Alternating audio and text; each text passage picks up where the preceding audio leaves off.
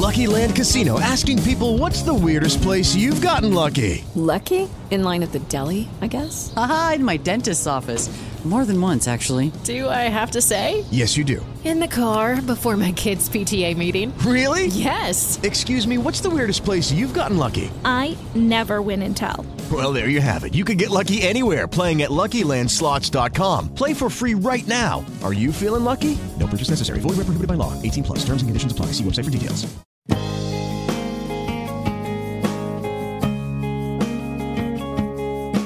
Live from Pittsburgh, Pennsylvania, the Total Education Show, the talk shop for teachers, parents, and administrators.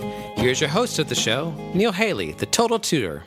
Hi, everyone, and welcome to the Total Celebrity Show. I'm Neil Haley. Check me out at Total Tutor, and I'm so excited to have my guest on the line. Wanda, are you on the line? Yes, I'm here. Good morning. Good morning. How are you today? Good morning. I'm so excited to welcome to the program Wanda Durant. Her son is Kevin Durant, one of my favorite basketball players. I love watching him in the NBA, and she's talking about today the real MVP, the Wanda Durant story that will be on May 7th, 8 p.m. Eastern on Lifetime. Wanda, how are you? I'm doing well. How are you today? I'm doing fantastic. You know, you think about did you always think that Kevin was going to be that successful? Is that something you said to yourself, I know it's going to happen, like when you were young and said, I know he can do it? Is there something special about him that you knew from an early age? Well, of course, I always thought he was special, but when it came to basketball, the thing that I focused on, I think my focus was in intervals.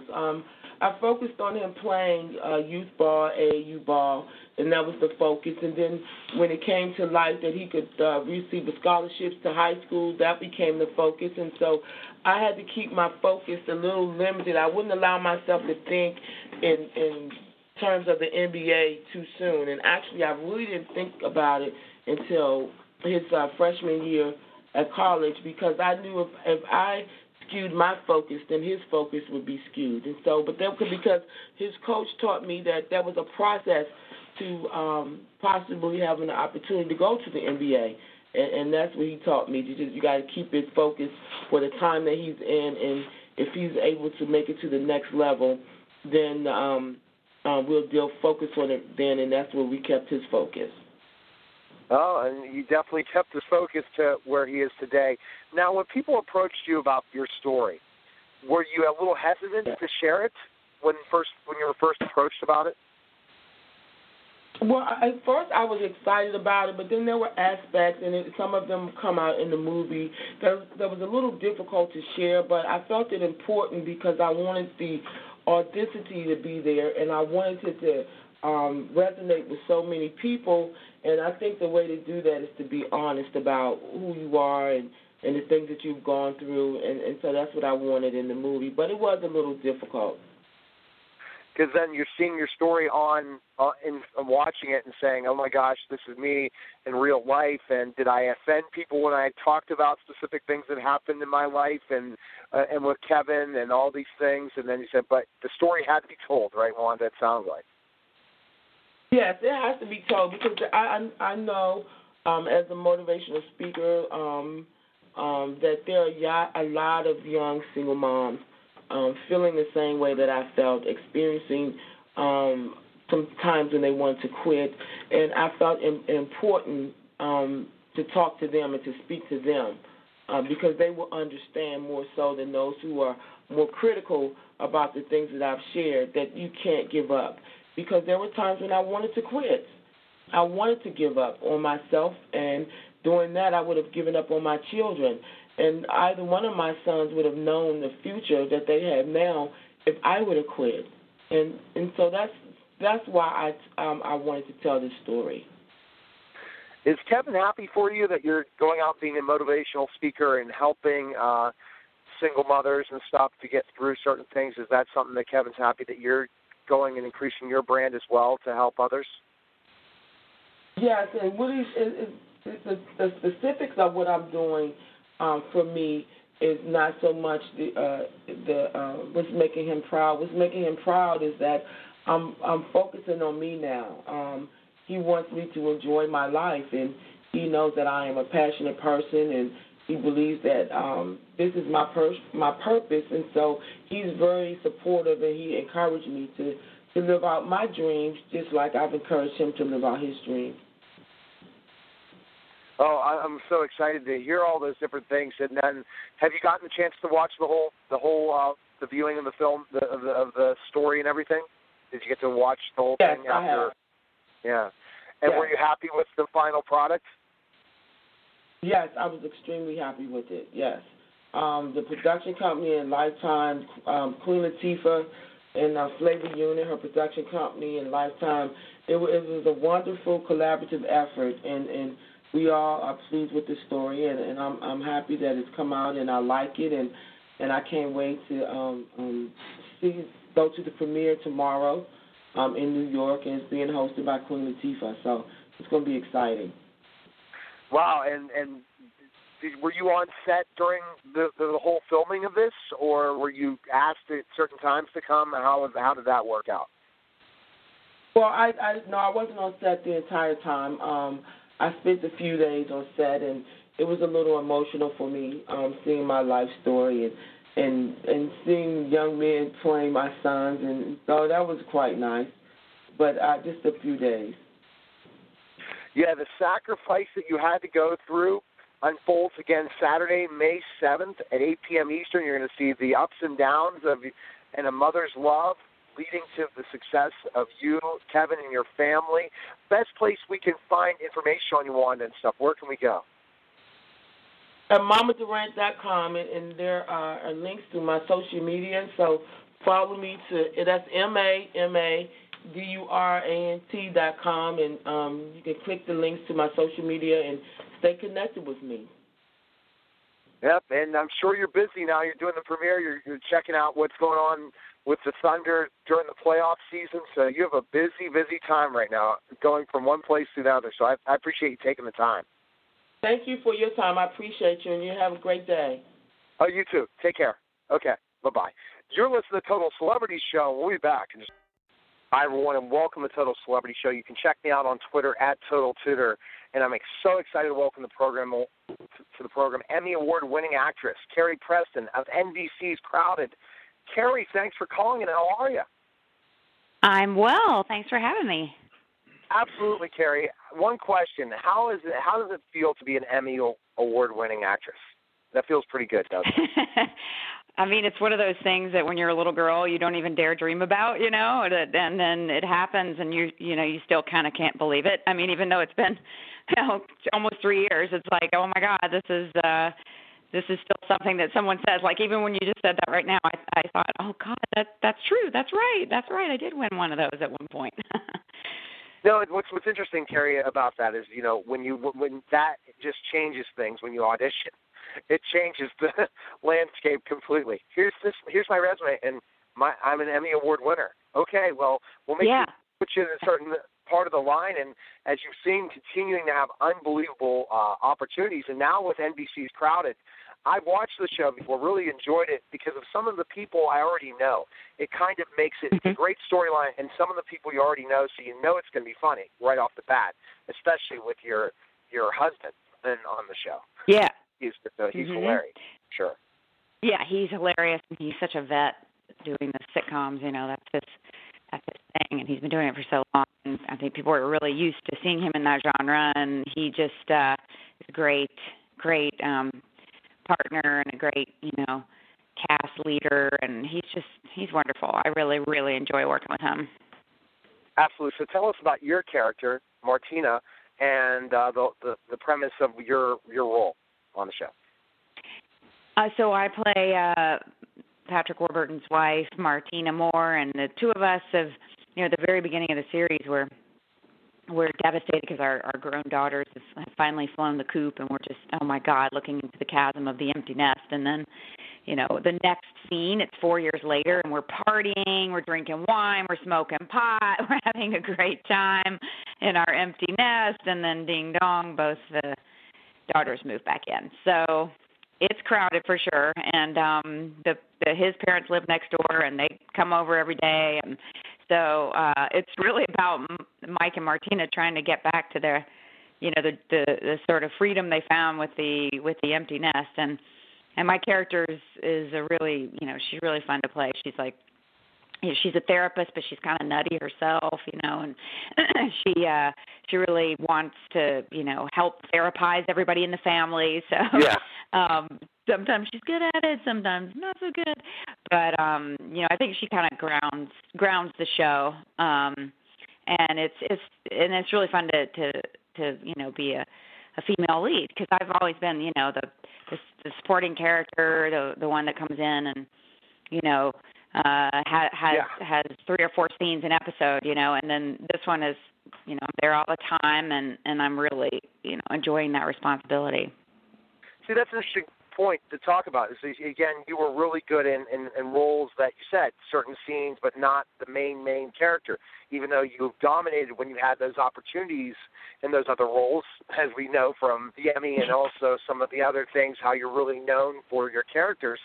But playing this character, have you done comedy before, Carrie? Is this something new to you in this kind of a role? Comedy? No, not at all. I mean, I started off, when I first started going out to LA, I was doing comedies a lot. I would do comedic movies. I mean, my first movie was My Best Friend's Wedding, and almost every season I would do a pilot for a sitcom, or I'd guest star on a sitcom. I was even on a sitcom, I think it was 2000 maybe, called Emerald, and it was a sitcom based around the chef Emerald Lagasse.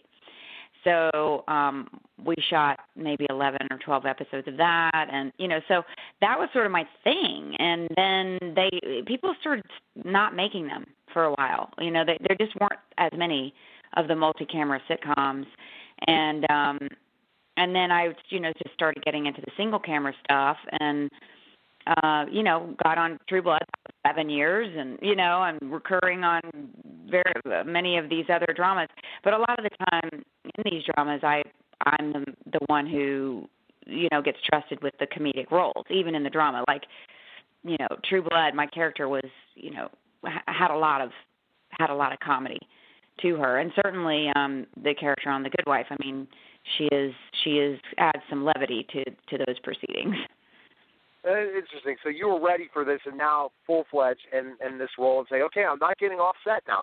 I'm staying on set. Oh, great. Oh, next role. Okay, it's me. It's all about me. So when I'm on Twitter, I'm promoting, make sure you watch the whole story about me today, Yeah.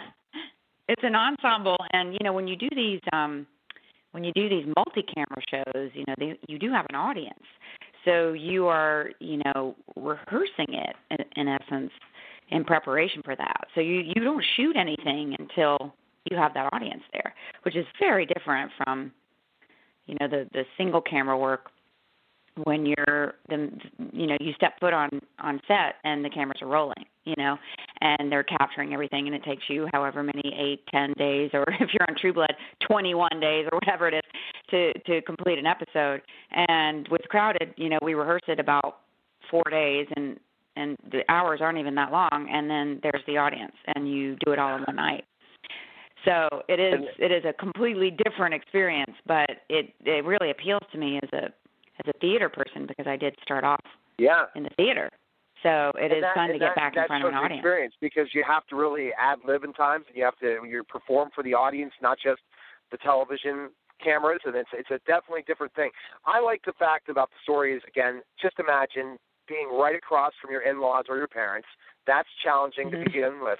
And finally our kids are gone. A lot of people can relate to this, especially with the Gen Xers the millennials that are still in parents' basements, and they graduate and they're still back and they never leave. So a lot of different storylines and things, and a great cast for sure.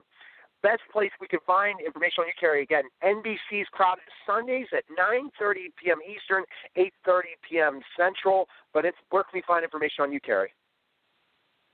CarriePreston.com. Awesome. And you have Twitter as well, Carrie? Yep, at Carrie Preston, and my Instagram is at Carrie Preston. So, and I have an official Carrie Preston on Facebook. So look me up. I'm very active on social, and I interact with people all the time. So I think True Blood taught you that, right? True Blood definitely Yes, taught you exactly. that. When you have a different platform and an opportunity and you've been on for so long, you know that's where the cult fans go crazy. But, Terry, thanks again for calling. Best of luck with the show, and hope to chat with you another time. Take care. It's so nice to talk to you. Thank you. Take care, Carrie. See ya. Okay, bye-bye. Bye-bye. You're listening to the Total Celebrity Show. We'll be back. Hi, everyone, and welcome to the Total Celebrity Show. You can check me out on Twitter, @TotalTutor, Neil S. Haley, Facebook, LinkedIn, Neil Haley, Instagram, Total Tutor, Pinterest, Neil Haley, Google+, also on Periscope, @TotalTutor.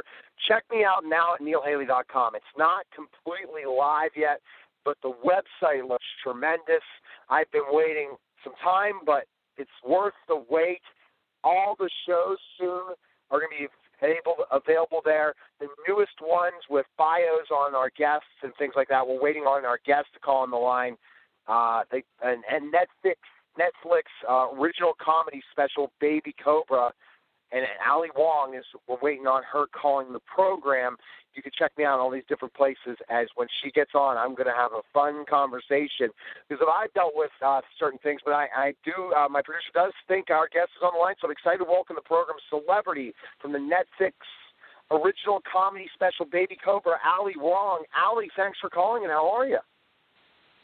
Hi, good. It's good to be here. Well, I just had I have a 6-month-old baby who's wailing in the other room, so I'm actually not so good ethereal here. But, that's how it is being a new mom. Absolutely. And I guess the brand, I got to ask you how this brand started. You were in comedy before this, right? Before the whole pregnancy comedy schedule. Oh, yeah. I have been doing jump into for, and all for that. 11 years. But you found the right brand, right? Which is what? You found the right brand for that time, and especially for this Netflix original comedy, to be pregnant during, to do lots of talks about the comedy about pregnancy, right, Ali? How did that come about? Yeah, although it's funny because, in the special, because, it's my first 1 hour that I've ever done, I probably don't get into pregnancy until, 80% through the special. I just didn't get in because I'd been pregnant for 7 months at the time, which, in my stand-up career is 11 years long. So I actually didn't talk about it as much as you'd think. I talk a lot about my dirty dating past, actually. So you're going through that whole process to finally find Mr. Perfect and get married is part of that. It's definitely the challenge as well. What would you say nowadays that process compared to, 20 years ago, 30 years ago, from what you've heard about and how crazy dating life is and what finding Mr. Right, I mean, for me, it was I was lucky and I met him through friends at a wedding. But now, I don't understand how you find Mr. Right when there's Tinder, which is Grindr for straight people. And then there's it's so easy for men to not commit now because they can basically just go and find someone better looking. There's always that thirst to, who else is out there that I can sleep with? So it's but for me, the finding Mr. Perfect part was great. It was the getting pregnant part that was harder than I thought because I honestly had slept around a lot when I was younger, and I had spent so much of my life trying to not get pregnant, and then as soon as I switched to wanting to get pregnant, it wasn't as easy as I think it's not for a lot of women in their 30s and 40s. Yeah, and that's true. And look at Janet Jackson, 50, is pregnant. So you just never know. Yeah, I can't believe that. Yeah.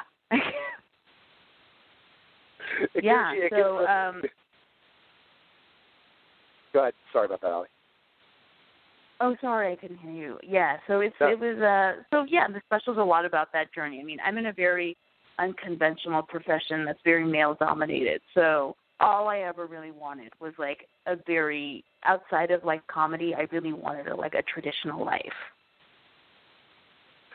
Exactly, and so finding that person. But you're so right about how basically you can find anyone online now, and how people make themselves so available, and they're not thinking about settling down. They're thinking about having fun, and you definitely talk about in that process. And then also even if Mr. Right is around, Mr. Right is going to be propositioned, and Mrs. Wright's going to be propositioned by thousands of people because of how easy it's not the bar scene anymore where, oh, yeah, we can really spot this person after 3 drinks that I don't want to hang out with them after tomorrow.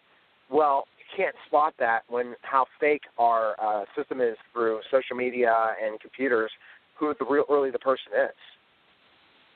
Right. And then the other thing that's hard, too, is that, like, a lot of guys now, I mean, I have a lot of friends who are still single in their 30s, and they've gotten so picky, you know, and I'm like, you got to let go of something. You know, you either have to let go of them, like, making money, or you have to let go of them having hair on their head. And I'm like, just go for it. And I think it's better, you're like, the gamble's better, just go for a dude who's going bald. Because you'll get a quality dude if they're going bald, you know, at this age. Because it's like getting a designer item of clothing on sale. Exactly. Settle, like in that one thing from Saturday Night Live, that app called Settled. I forget what it was. It was funny. Where I settled for this person because of this reason, and we have to in certain ways. But then, Allie, I guess in other countries they're deciding who needs a man anymore, who needs anyone, who needs to get married. So traditional marriage is leaving other countries already. So who knows where we're going. Oh, I wanted Mara's real dad because I wanted to trap the guy. So you could just go do your comedy thing? Yeah. Go ahead. Yeah, I wanted him to, like, state his vows in front of all of the most important people in his life and hold him accountable so that he couldn't leave me when I brought out my true self after getting married. That is so true, and I think that it really speaks to people, like your comedy special, again, that debuts today. It's available now on Netflix, because what happens, Allie, is that women are going to understand this, men are going to understand these stories, and they're going to say, you know what, a lot of them, I guess, at what age do you think men and women look if they want to start settling down? What do you think it is now compared to the days when it used to be the 20s, meaning even though a lot of the students I taught in 8th grade, I'm really dating myself, are now getting married. I'm like, okay, but we see it depends on situations, right? Family, circumstances, everything. Yeah, I think women start, like, really panicking at, like, 35 now, and then probably maybe a little earlier. And then I think men, maybe not until they're, like, 37, 38. Yeah. And I think it's literally because as a woman, once you're 35 at these gyno appointments, they start using the phrase high risk. You know, it's like, I mean, the clock is, like, it's literally ticking. So, but for dudes, they can like wait forever. But the only sad part about it is they're already into their second marriage by 40 sometimes. Totally. Dating the 19-year-old. So it just depends on your circumstance and everything. And I think they definitely can't wait to check out your comedy special on Netflix. And I'm sure you're excited about this. Platforms like this for your comedy career, it's going to help take it off even more, isn't it? Having opportunities like this. I hope so. We'll see. I can't go. I mean, there's certain things I would like to say no to now, and I have a kid to take care of. So yes, I hope that this Netflix special is a game changer. Well, I know the comedy business is just like the days of the professional wrestling business I was in, meaning you go to these very small venues sometimes and work every weekend, and you're up different hours, and to raise a kid, that's a challenge for sure. Allie, I just followed you on Twitter. Where can we find you on Twitter and things like that so that you'll be tweeting out what's going on with your life and stuff? Where's the best place we can find info on you?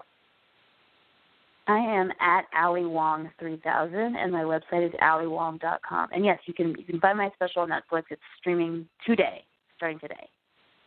Well, I'm excited to check it out, and I appreciate you coming on the show, Allie, and best of luck in your ventures. And I definitely, you found the right brand in talking about pregnancy, to be pregnant and being a stand-up comedian. That's got to be something that people are going to talk about. Wow, you're a hard worker, Allie. Best of luck with all of your ventures. Thanks Take so care. much. I appreciate it. Take care. I'll see you Thank later. you. Okay. Bye-bye. Okay, bye-bye. You're listening to Total Celebrity Show, and we'll be back. Hi, everyone, and welcome to the Total Celebrity Show. You can check me out on Twitter at Total Tutor, Neil S. Haley, Facebook, LinkedIn Neil Haley, Instagram Total Tutor, Pinterest Neil Haley, Google Plus, also on Periscope at Total Tutor. I'm excited to welcome the program Irish director of Rednecks and Culchies. I'm excited to welcome the program Anthony Monahan. Anthony, thanks for calling, and how are you, man? Hi, Niall. How are you? Everything is going good. How are you? Fantastic, man. You know, and I was watching the beginning of it, you know, like just like the preparing for us what this documentary is going to be about. And oh my, is it fascinating or what? Yeah, it's a great story I put together beside a few other guys, and it's got a lot of recognition now all over the world. It seems to be hitting it big everywhere, from the west of Ireland to the west of Australia and all over. So it's a success, really a big success. And we didn't think it'd be so big at the start, but nobody took on a story like this before, I guess, dealing with drugs and addiction and working with these people, you know. Oh, absolutely. And I mean, it's just the background is fascinating with this. But tell us about your background and how you came to the United States. Yeah, well, it's a little bit about where I come. It shows where an immigrant come from. It shows where an immigrant comes from, and comes from the west of Ireland. I came from London. I came from Ireland to London. I lived in London for a while, and then I came out to the States to box. I used to box in London. I came out here to box, be fighting, and I ended up actually in an accident in New York, and I hurt my legs, and I decided I was into construction then, and I never really got back into boxing again, so I just took on construction to make a living then. Interesting. When you talk about the boxing end of things, so you came to the United States to box. Were you a pretty successful boxer? I was pretty good, yeah. If I was in the right place at the right time, I think I'd have gone a long way. I don't know, to the top. I don't know. You can never go back and guess yourself, you know. It's hard to, you know, because boxing is a tough game too, you know. It's hard to know, you know. I could have been lucky to be in the right place at the right time, and if I had the right management behind me. I boxed in England, and they're little hard to get the good fights over there, and they're little, you know, you're Irish, and you're still out, you know, you're still Irish in England back then. That's not that many years ago either. And you wouldn't get the fights or the recognition or the sponsorship that you want, you know. So I came to the U.S. and I started, I thought it would be a different field, you know. And when I came to the U.S., then it opened up my eyes to different situations in life, because I lived in England. I didn't see much I never seen much of America. Seen little bits on TV, all that, but they didn't have much TV when I was growing up either, so I didn't watch much TV either ever. So I knew that America was a place for me as soon as I got there, with the sunshine, and the people were there. They were friendly, different. They looked at me differently, and they brought out a different toning, you know. When I lived in England, it's like they're being Irish. It's like being, how should I say it here? It's back in the 60s here, like the blacks and the whites or whatever you want to call it. It looked like there was a lot of prejudice there, you know. So when I came to the U.S., it was really good, you know, in that aspect of it. So it was good. It was good. So you felt welcome coming to the United States from England. Yeah, I found this was a place I could say I could succeed and be successful in. I liked the people, and they liked me, you know. The feedback was good. You know, we had a great camaraderie, you know, between us all, you know. So I knew that this was the place for me, and I was sort of sorry I didn't come out sooner to it. But listen, you live and you learn, you know. Now, when you talk about England versus Ireland in so many ways, meaning that kind of prejudice back and forth, that's what made it hard to live there, in the fact that people just didn't like the English really didn't like the Irish, the Protestants really didn't like the Irish, and the Irish really didn't like the Protestants, and it's still like this today, isn't it? Well, it's not like we don't like each other. It's a lot of it has to do with the same as over here, like, or the same everywhere else. Property and like Northern Ireland's a pretty valuable place. That's probably why. I don't think because we're Protestants and Catholics that we don't like each other. I think it's more or less the hierarchy that's like they manage the situation, and they more or less put us treat us like a second-class citizen sometimes, just because you're Irish. And all the media went along, and when the bombings were done in Birmingham and all over, and like they blamed one man, got all the blame. Everybody was a terrorist. You know what I mean? So that was I think that was unfair to a lot of the Irish, because a lot of the Irish are really good, hard-working people and successful, and most of them that I know are peace-loving people too, the most Irish people. Because here in America we have achieved the greatest. We've climbed to the top in politics and war, in the Civil War and all that. It's all Irish names. All came out as good leaders. We had really good genes in us to be successful and be straightforward people. So I think being in England was tough for me, and actually for the people that came before me was a lot tougher. But I got back into the, just the way that sometimes the police would pull you over for just stupid stuff and make jokes about you and whatever. And it was like we're in their country and they let us know. And then the people went on to pretty much back them and all. When you hear a rumor, it's very hard to put it back in the box, Right. So you were welcome in the United States. You were a boxer, then you got injured, and then you said, okay, I'm going to be an entrepreneur. That process... Yeah, I always worked for myself pretty much. I was always wheeling and dealing for myself, even in England. And I came out here and I had, I was good at construction. I was a good worker, and I had all the qualities, to make it here, I drank when I came here first, and I eventually gave up drinking because I thought it wasn't working out for me, I thought... Right. I thought it was better, I didn't want to end up like one of these old guys with a sad story saying I could have been this and I could have been that. I said, listen, now is my time to prove myself while I'm young and see what I've got, If you're a good horse, you'll make it around the track, Gotcha. So you've always been an entrepreneur, had an entrepreneurial mindset. But coming to the States and then deciding I'm going to work for myself in another way, not boxing anymore, how did you kind of establish your business, get it going, especially not being an American and gaining the trust of the Americans? Yeah, well, I'd always, I came to America, actually, then I wanted to see America, so I traveled all through America. I lived all over the place, from Miami to L.A., New York. I've been there. I've been nearly in every state. I've lived all over the place, and I met different people. I liked, when I didn't successfully become a boxer, I decided then I'd see America and see all the good and bad about it, and just, because a lot of Irish go out to one city and they stay in one town like New York. A lot of them used to go to the Bronx and they'd stay in that neighborhood all their life. So I said, I'm not going to be live that kind of life. I'm going to travel, have adventures. And I done all that. I traveled, I bought a motorhome, I traveled through the country. I loved it. And then I traveled the most to Europe too. I lived on about 10 different countries in Europe. I just wanted to see the world for a while, And then I had some kids, and then I say to myself, I can't be living out of a suitcase, so I sort of settled down a little bit, and just, I thought I wanted to see life as it was. I knew my daughter wanted security, so I settled down and started making money, and one thing led to another, and I ended up meeting a woman from New York, my ex-wife now, and she was from St. Louis, so eventually we ended up settling back in St. Louis after a lot of rambling through the country. And so that's when you started your construction business in St. Louis, then? Well, I've always been doing construction. I've always worked for myself. I've always doing jobs all over the place, like in California, Miami. I've always worked for myself. I've always been doing that kind of work, because I grew up doing construction at home. It was like you'd help people out or whatever. I've done it in London too. A friend of mine taught me how to be a plasterer, and that was a good profession. So I lived there till I learned the trade, and then I came here pretty much. I could always work for myself anyway. I was a wheeler and dealer, you know what I mean? I could, Gotcha. Yeah, you see the rough cut before the documentary, just kind of learning a little bit about you and your family. When I was making talk about the documentary, when I was making the documentary, trying to get the documentary put together, for my background, I don't really have any formal education. I only in school for 4 years ever, which I never held me back. I'm not blaming anybody for it. It's just the way it was in the west of Ireland. Then the teachers were it was like the Wild West going to school. You know what I mean? It makes me sound like I'm 100 years ago, but Ireland has only changed in the last 20 years to the way it used to be and how it is now.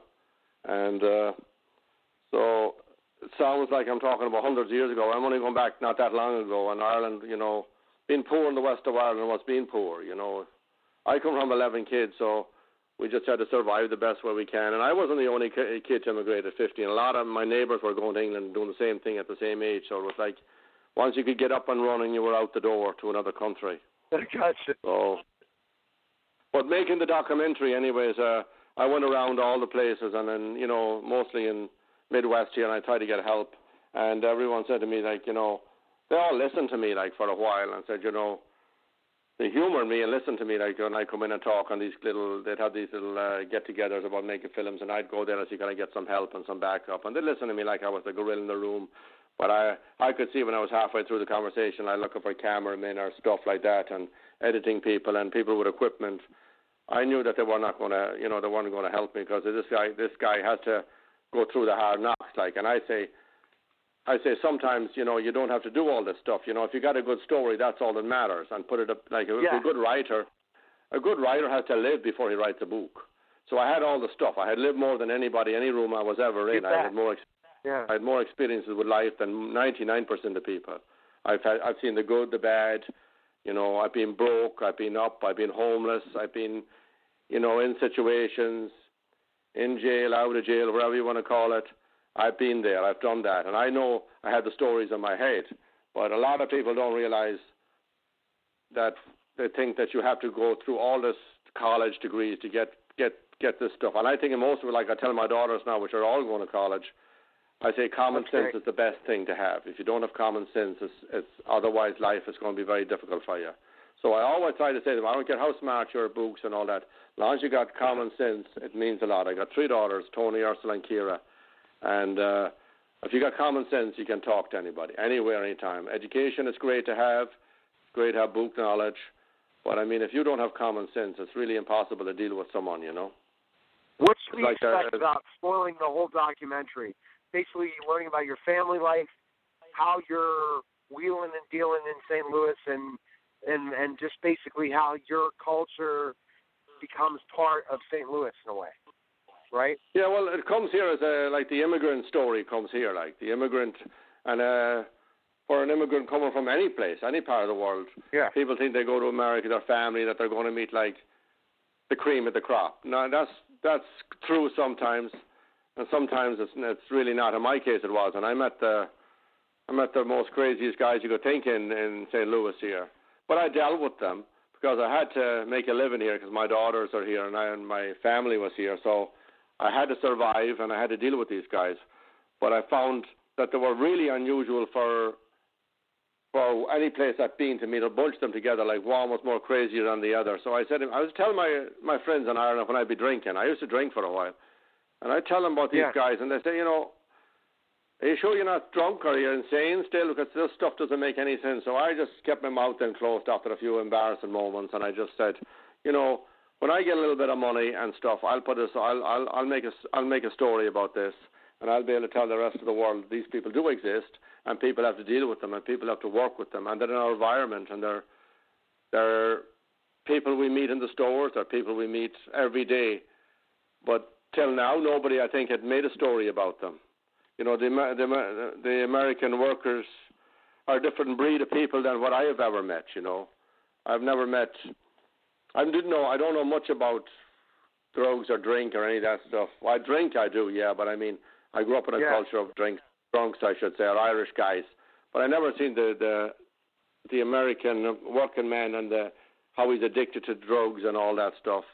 And to deal with them guys, it's not an easy thing to do. Now, people are all tapping me on the back now saying, oh, you've done a great story, yeah, but before no one would come near me. I was like the joke in the Midwest when I told them I was making a film, and I was a joke in Ireland because they said, this guy, you never get any education, you can never do that. I said, I've always stepped out of my field. I said I've always been in a different, against the odds anyway, so what did I care? Rejection makes me stronger, I always say. You know, it doesn't some people, rejection makes them weak. But when I was a kid, get rejected. Now, you're right, Anthony, the people that get rejected are the ones that can give up, are the ones that aren't successful. The ones that get rejected say, well, I'm going to go to the next person. Someone told me no, the next person's not going to tell me no. I'm going to keep striving. That's what you did. This is your dream to filmmake. So in the documentary, you're really looking at American workers in your company and dealing with people in your business. just seeing that kind of mesh between immigrants and Americans in St. Louis, then, right? Is that pretty much what we're seeing in this documentary? Yeah, well, it's mostly like from my perspective how I look at them and how they look at me.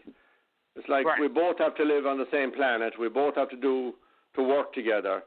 And a lot of people are afraid I put a lot on the line for this. Even now my business is getting affected a little bit by it. Because I told a story that nobody else wanted to tell because these people are everywhere. They're not in my company. I didn't go out of my way and say, if you're addicted to drugs, call Tony, he'll hire you. They're everywhere. Mostly in America, they're pretty much everywhere. Maybe not as bad as in extreme cases I have found in this pocket here. Maybe we're landlocked here or something. But but there always seem to be, the characters I met here seem to be really unique because they're living from hand to mouth sometimes. You know what I mean? And but the problems they have, they're all created by themselves 95% of the time, 100% of the time, because they're doing stuff they shouldn't do, and they live every day like it's their last day. And these are grown men. These are not 20-year-old kids, like I say. No. These are men who's got wives and came from really good background families. They could be musicians, you know. They've had beautiful ladies in their life. They've had beautiful children. They've had everything going great for them, and they just threw it away for this addiction. And it baffles me sometimes, like, how could a man do this for a drug? And it makes me more scared of drugs now, because I say these drugs are more powerful than anything. They're more powerful than their own being, these people, and that's something to to bring the forefront about people. If you go on these drugs, this is probably how you'll end up if you're lucky, you know. So to me, exactly, the fast life leads to drugs and leads to different things, and then the addiction comes, and then it's too late. And it's a sad life to have, because these are not bad people. These are good people. I didn't go out of my way to mock these people or joke them. I feel sorry for them sometimes. If you look at my documentary, I've even put some of them up in my house. I've helped them out, and they're not bad guys. It's just their lives are so far gone they can't seem to get it back. And they try, but do they try hard enough? I don't know. But it's sad to see a fully grown man and no money at him, and it's like today is his first day on the planet. Like I say to them sometimes, how could you end up here? How could you you get caught a few times for a grown man to behave like a kid that left school. Actually, if a kid left school, he probably would have more than some of them sometimes. So it bewilders me. So I had to do this documentary because I was like, if people say to me, "Why did you do it?" Well, it's like a fish. Why does he have to swim upriver? A salmon. I had to do it, so I put myself together. I got two good guys to work with me, and they're from the unique characters too. Actually, one of them is Elliot Gillette. He dances in the St. Louis Ballet. He's actually the main dancer. Another guy is called Chris Gibbs, and he's an unusual character too, because when I met him first, I thought he was drunk, but he was a paralytic for a year, and he shot all the films. So we're a unique team to get together. Well, we have pulled it off, and the story behind the story is even as interesting as the story itself, you know. It is. I mean, the story, your story alone is interesting. Add the components of your workers and add the addiction to the mix, and you basically have something very, very powerful. So how has your documentary been received, Anthony? Yeah, well, how has it been received? Selling off the shelves on the DVDs. They can't keep them in stock, and their Amazon, Google has been selling out big time. So far all over the world, they love it. Everyone wants to see it. Everyone wants to talk about it. They're all blogging about it. So it's an amazing story that I could do it for a guy that never went to school, because, as I said before, when I was going to school, my teacher used to say to me I was so stupid I couldn't teach. I was a reject in the school. I was a joke in the school, you know. So to come from that background alone, I always said it's quite an achievement for anybody to do, you know, because I didn't go to Harvard or these fancy schools or all the. Right. We made a film with a little bit of money we begged and borrowed. I put together. And it's as good as a $50 million film that guys can't have all the professionals, and they can't even get anybody to watch their films. Have you gotten a lot of awards? And another thing I've done there, I've given sorry, Heather. I've given like a 20% of my profits to a charity here in St. Louis, which I always want to give something back to. And I was going to say, how many awards have you gotten, Anthony, from this documentary? You said it's going off the shelf, it's doing really well. Have you gotten awards from different awards things? in what aspect? Well, we've got awards like that people love to watch it, and we've got great reviews. Like, the reviews are amazing. That's fantastic. And That's great. Okay, we've been in a few film festivals here, but I don't really take much heed of the film festivals. I always say it's if the individual likes it, that's what's most important. Because I think that most of these people will go to the bar or they'll go to work and there'll be one on a train someday and they'll say, I've seen this unusual movie, you should watch it. That's how I think people are going to see it, and they're going to they're going to look back in a year's time and say to themselves, well, that's what he meant in the story. He meant that.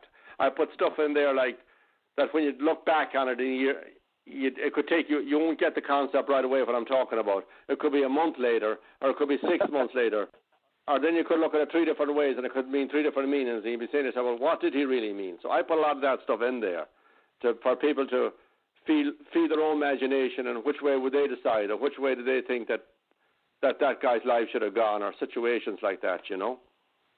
Do you see yourself, this family and your business, be a reality show someday? Do you see it going any other direction, not just the documentary, but have a story? I've got a lot of offers to do that kind of stuff, but I just wouldn't want to sell myself out or being Irish. I just don't want to rush into anything like that, because I see a lot of them reality TV shows, and they're like a joke, you know.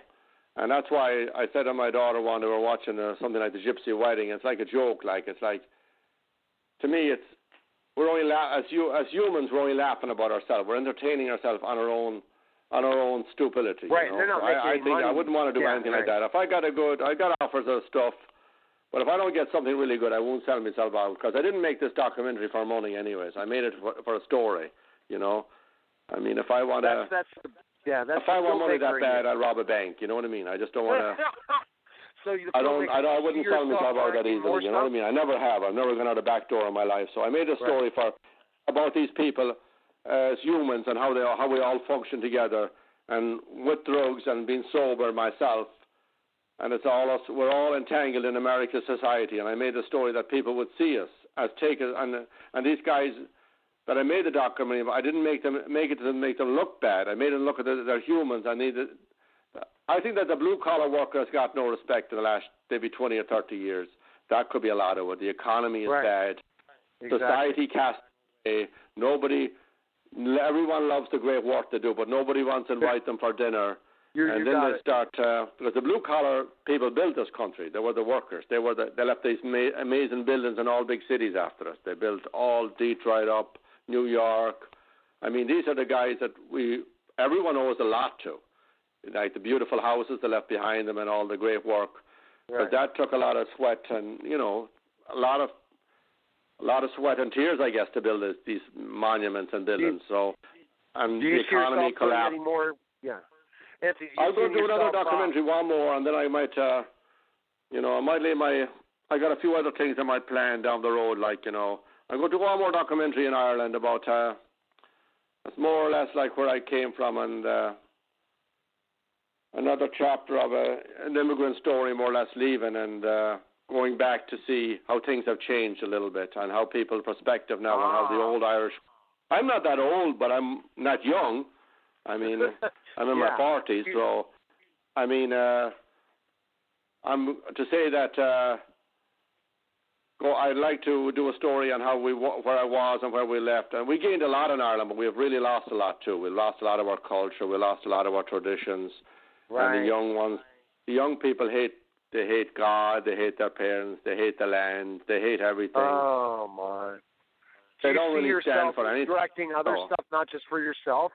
Do you see yourself being an artist and a film director that directs other types of projects because you like being involved in film, not just your family story and your story? Do you see yourself? Yeah, well, I just done the story as a one-off thing. I didn't intend to go into film because the reason I went and done it because I wouldn't get anyone else to do it for me. But I think I could do another good one, or maybe there could be 10 of me. I don't know. But I just take it one day at a time, at the moment, and just see where it goes. Well, congratulations to the success. I'm very excited for you. I appreciate that. That's all good stuff coming from it now, For 3 or 4 Like if 2 or 3 years ago, everybody was laughing about us, and now we're the host of a lot of places. And it'll bring a story out that I think should have been told a long time ago about people, by working class, blue-collar guys. They're the guys that made America. They're the guys, not the Wall Street guys who conned and ended up with the big yachts and boats and lived on the, in Miami. We're on about the working class guys from the Midwest, all over America. They're the guys who made America great. They're the guys who put America on the map. Yeah, right. Go ahead. Absolutely. No, can we purchase it on? Where can we? You can buy it on Google Plus. There's about 10 different distributors, and you can screen it in online. Screen it to your computer too, or your TV. So it's easy enough to get access to it. So best place to find information on you, where can we go? Pardon? Find info on you. Where can we find information on you in the film? Where can we go? Oh, yeah, go for more info. Go to manhuntproductions.com.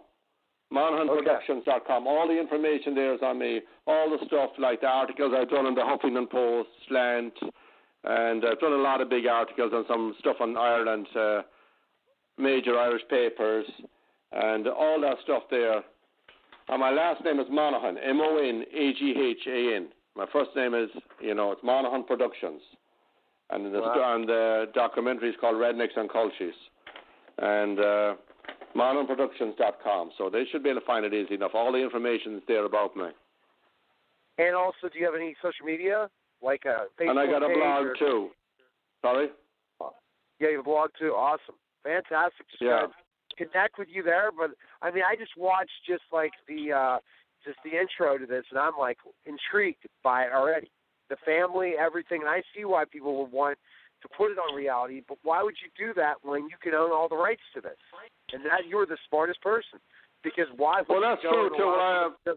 Yeah, that's true, yeah. Well, I was lucky that it worked out that way at the end, Because if I wasn't persistent, the story wouldn't have come out, And one thing about me, I mightn't be the smartest in the world, but I'm sure I'm headstrong. You're an entrepreneur. You're not going to go I took a lot of blows, Exactly, but it sounds like a great story, and I appreciate you calling, and best of luck to you. Thank you. I appreciate that. So, thanks a lot. Take care. All right, see you later. I'll see you. Thank you. Bye. Bye-bye. You're listening to Total Celebrity Show, and we'll be back. Hi, everyone, and welcome to the Total Celebrity Show. You can check me out on Twitter at Total Tutor, Neil Hess Haley, Facebook, LinkedIn, Neil Haley, Instagram, Total Tutor, Pinterest, Neil Haley, and Google+, and also on Periscope at Total Tutor. I'm excited to welcome the program celebrity Madeline Coughlin. Madeline, thanks for calling, and how are you? Hi, I'm doing well. How about you? Fantastic, Madeline. I tell you, I was checking out one of your YouTube interviews and different things, or for television interviews and stuff like that, and you got to be really, really excited about the Tribeca film and the success it's had and the opportunity that you had. Do I agree? Do you agree? Yeah, it's been really crazy too. Just because going into the project, we really just didn't know what would come of it. We were just kind of all excited, and then everything happened so fast with Tribeca and all of that.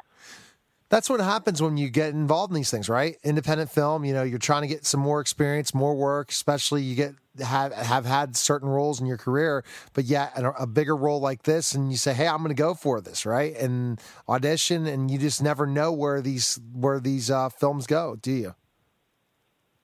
Exactly. It's just, you're excited about it at first, which is you don't always get that opportunity to just be excited about a role and then kind of just go into it blind. Yeah, so tell us specifically this process. Once you heard about the story, for sure. Of how I got this. Yeah, absolutely. Yeah, absolutely. Yeah. Yeah.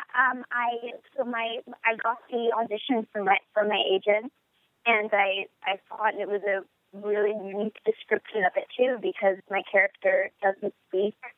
That they had given a monologue with her backstory and kind of her motives about what makes her the way she is, and so I went in and read that as if she spoke, using that, and then that's kind of how I was able to get into character, because I knew who she was, even though she wouldn't actually have any dialogue. And that's the interesting thing. So how do you kind of prepare for that, right? I have no dialogue, but I'm going to have a big role. And I have to go in here and be the right look, right feel, all that stuff, right? And character act without talking. That's got to be challenging.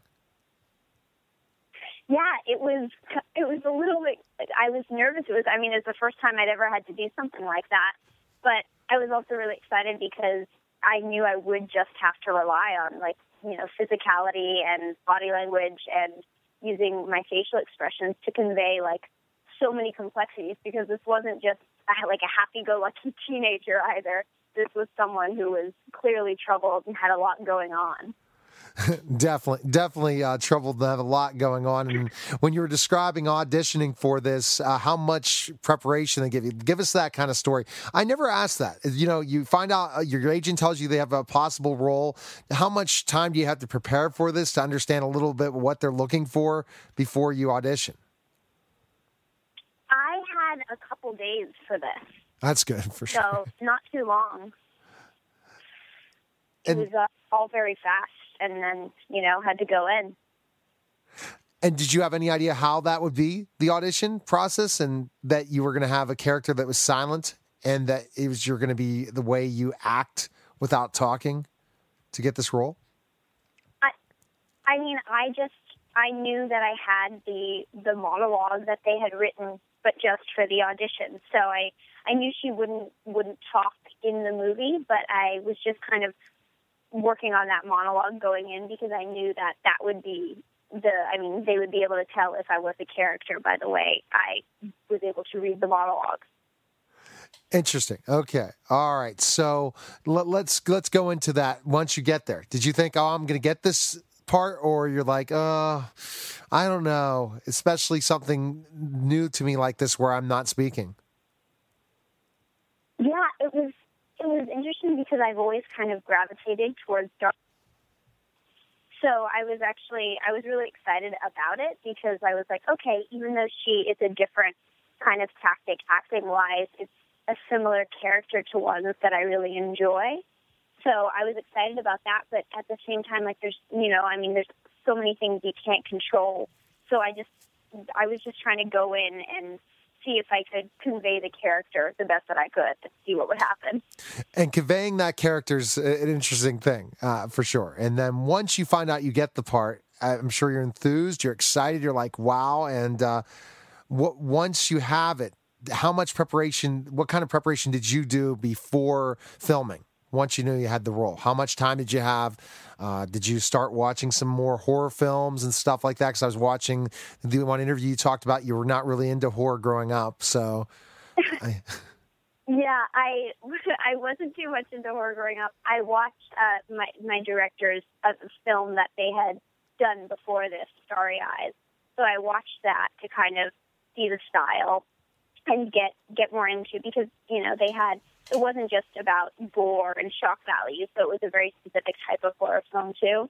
So I tried to make sure I had a good grasp on that, and then sort of figuring out how I would, reading the script, because I just got, the monologue before. I didn't have a whole script, so reading the script and being able to, I guess, really understand her more and understand and follow her life.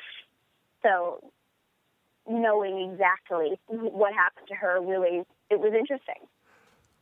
I find it very, very, very interesting for sure. So tell us about your character. I was listening to this and I'm glad I was getting some background. I'm like, okay, let me check out an interview. And then I was starting to hear about this. I'm like, wow, this sounds really scary and something I'd want to watch. My wife wouldn't, but I really would, because I'm into this for sure. I'm a huge horror fan back, and I miss the days of horror films of Freddy, of Jason, of Michael Myers. Like the intense.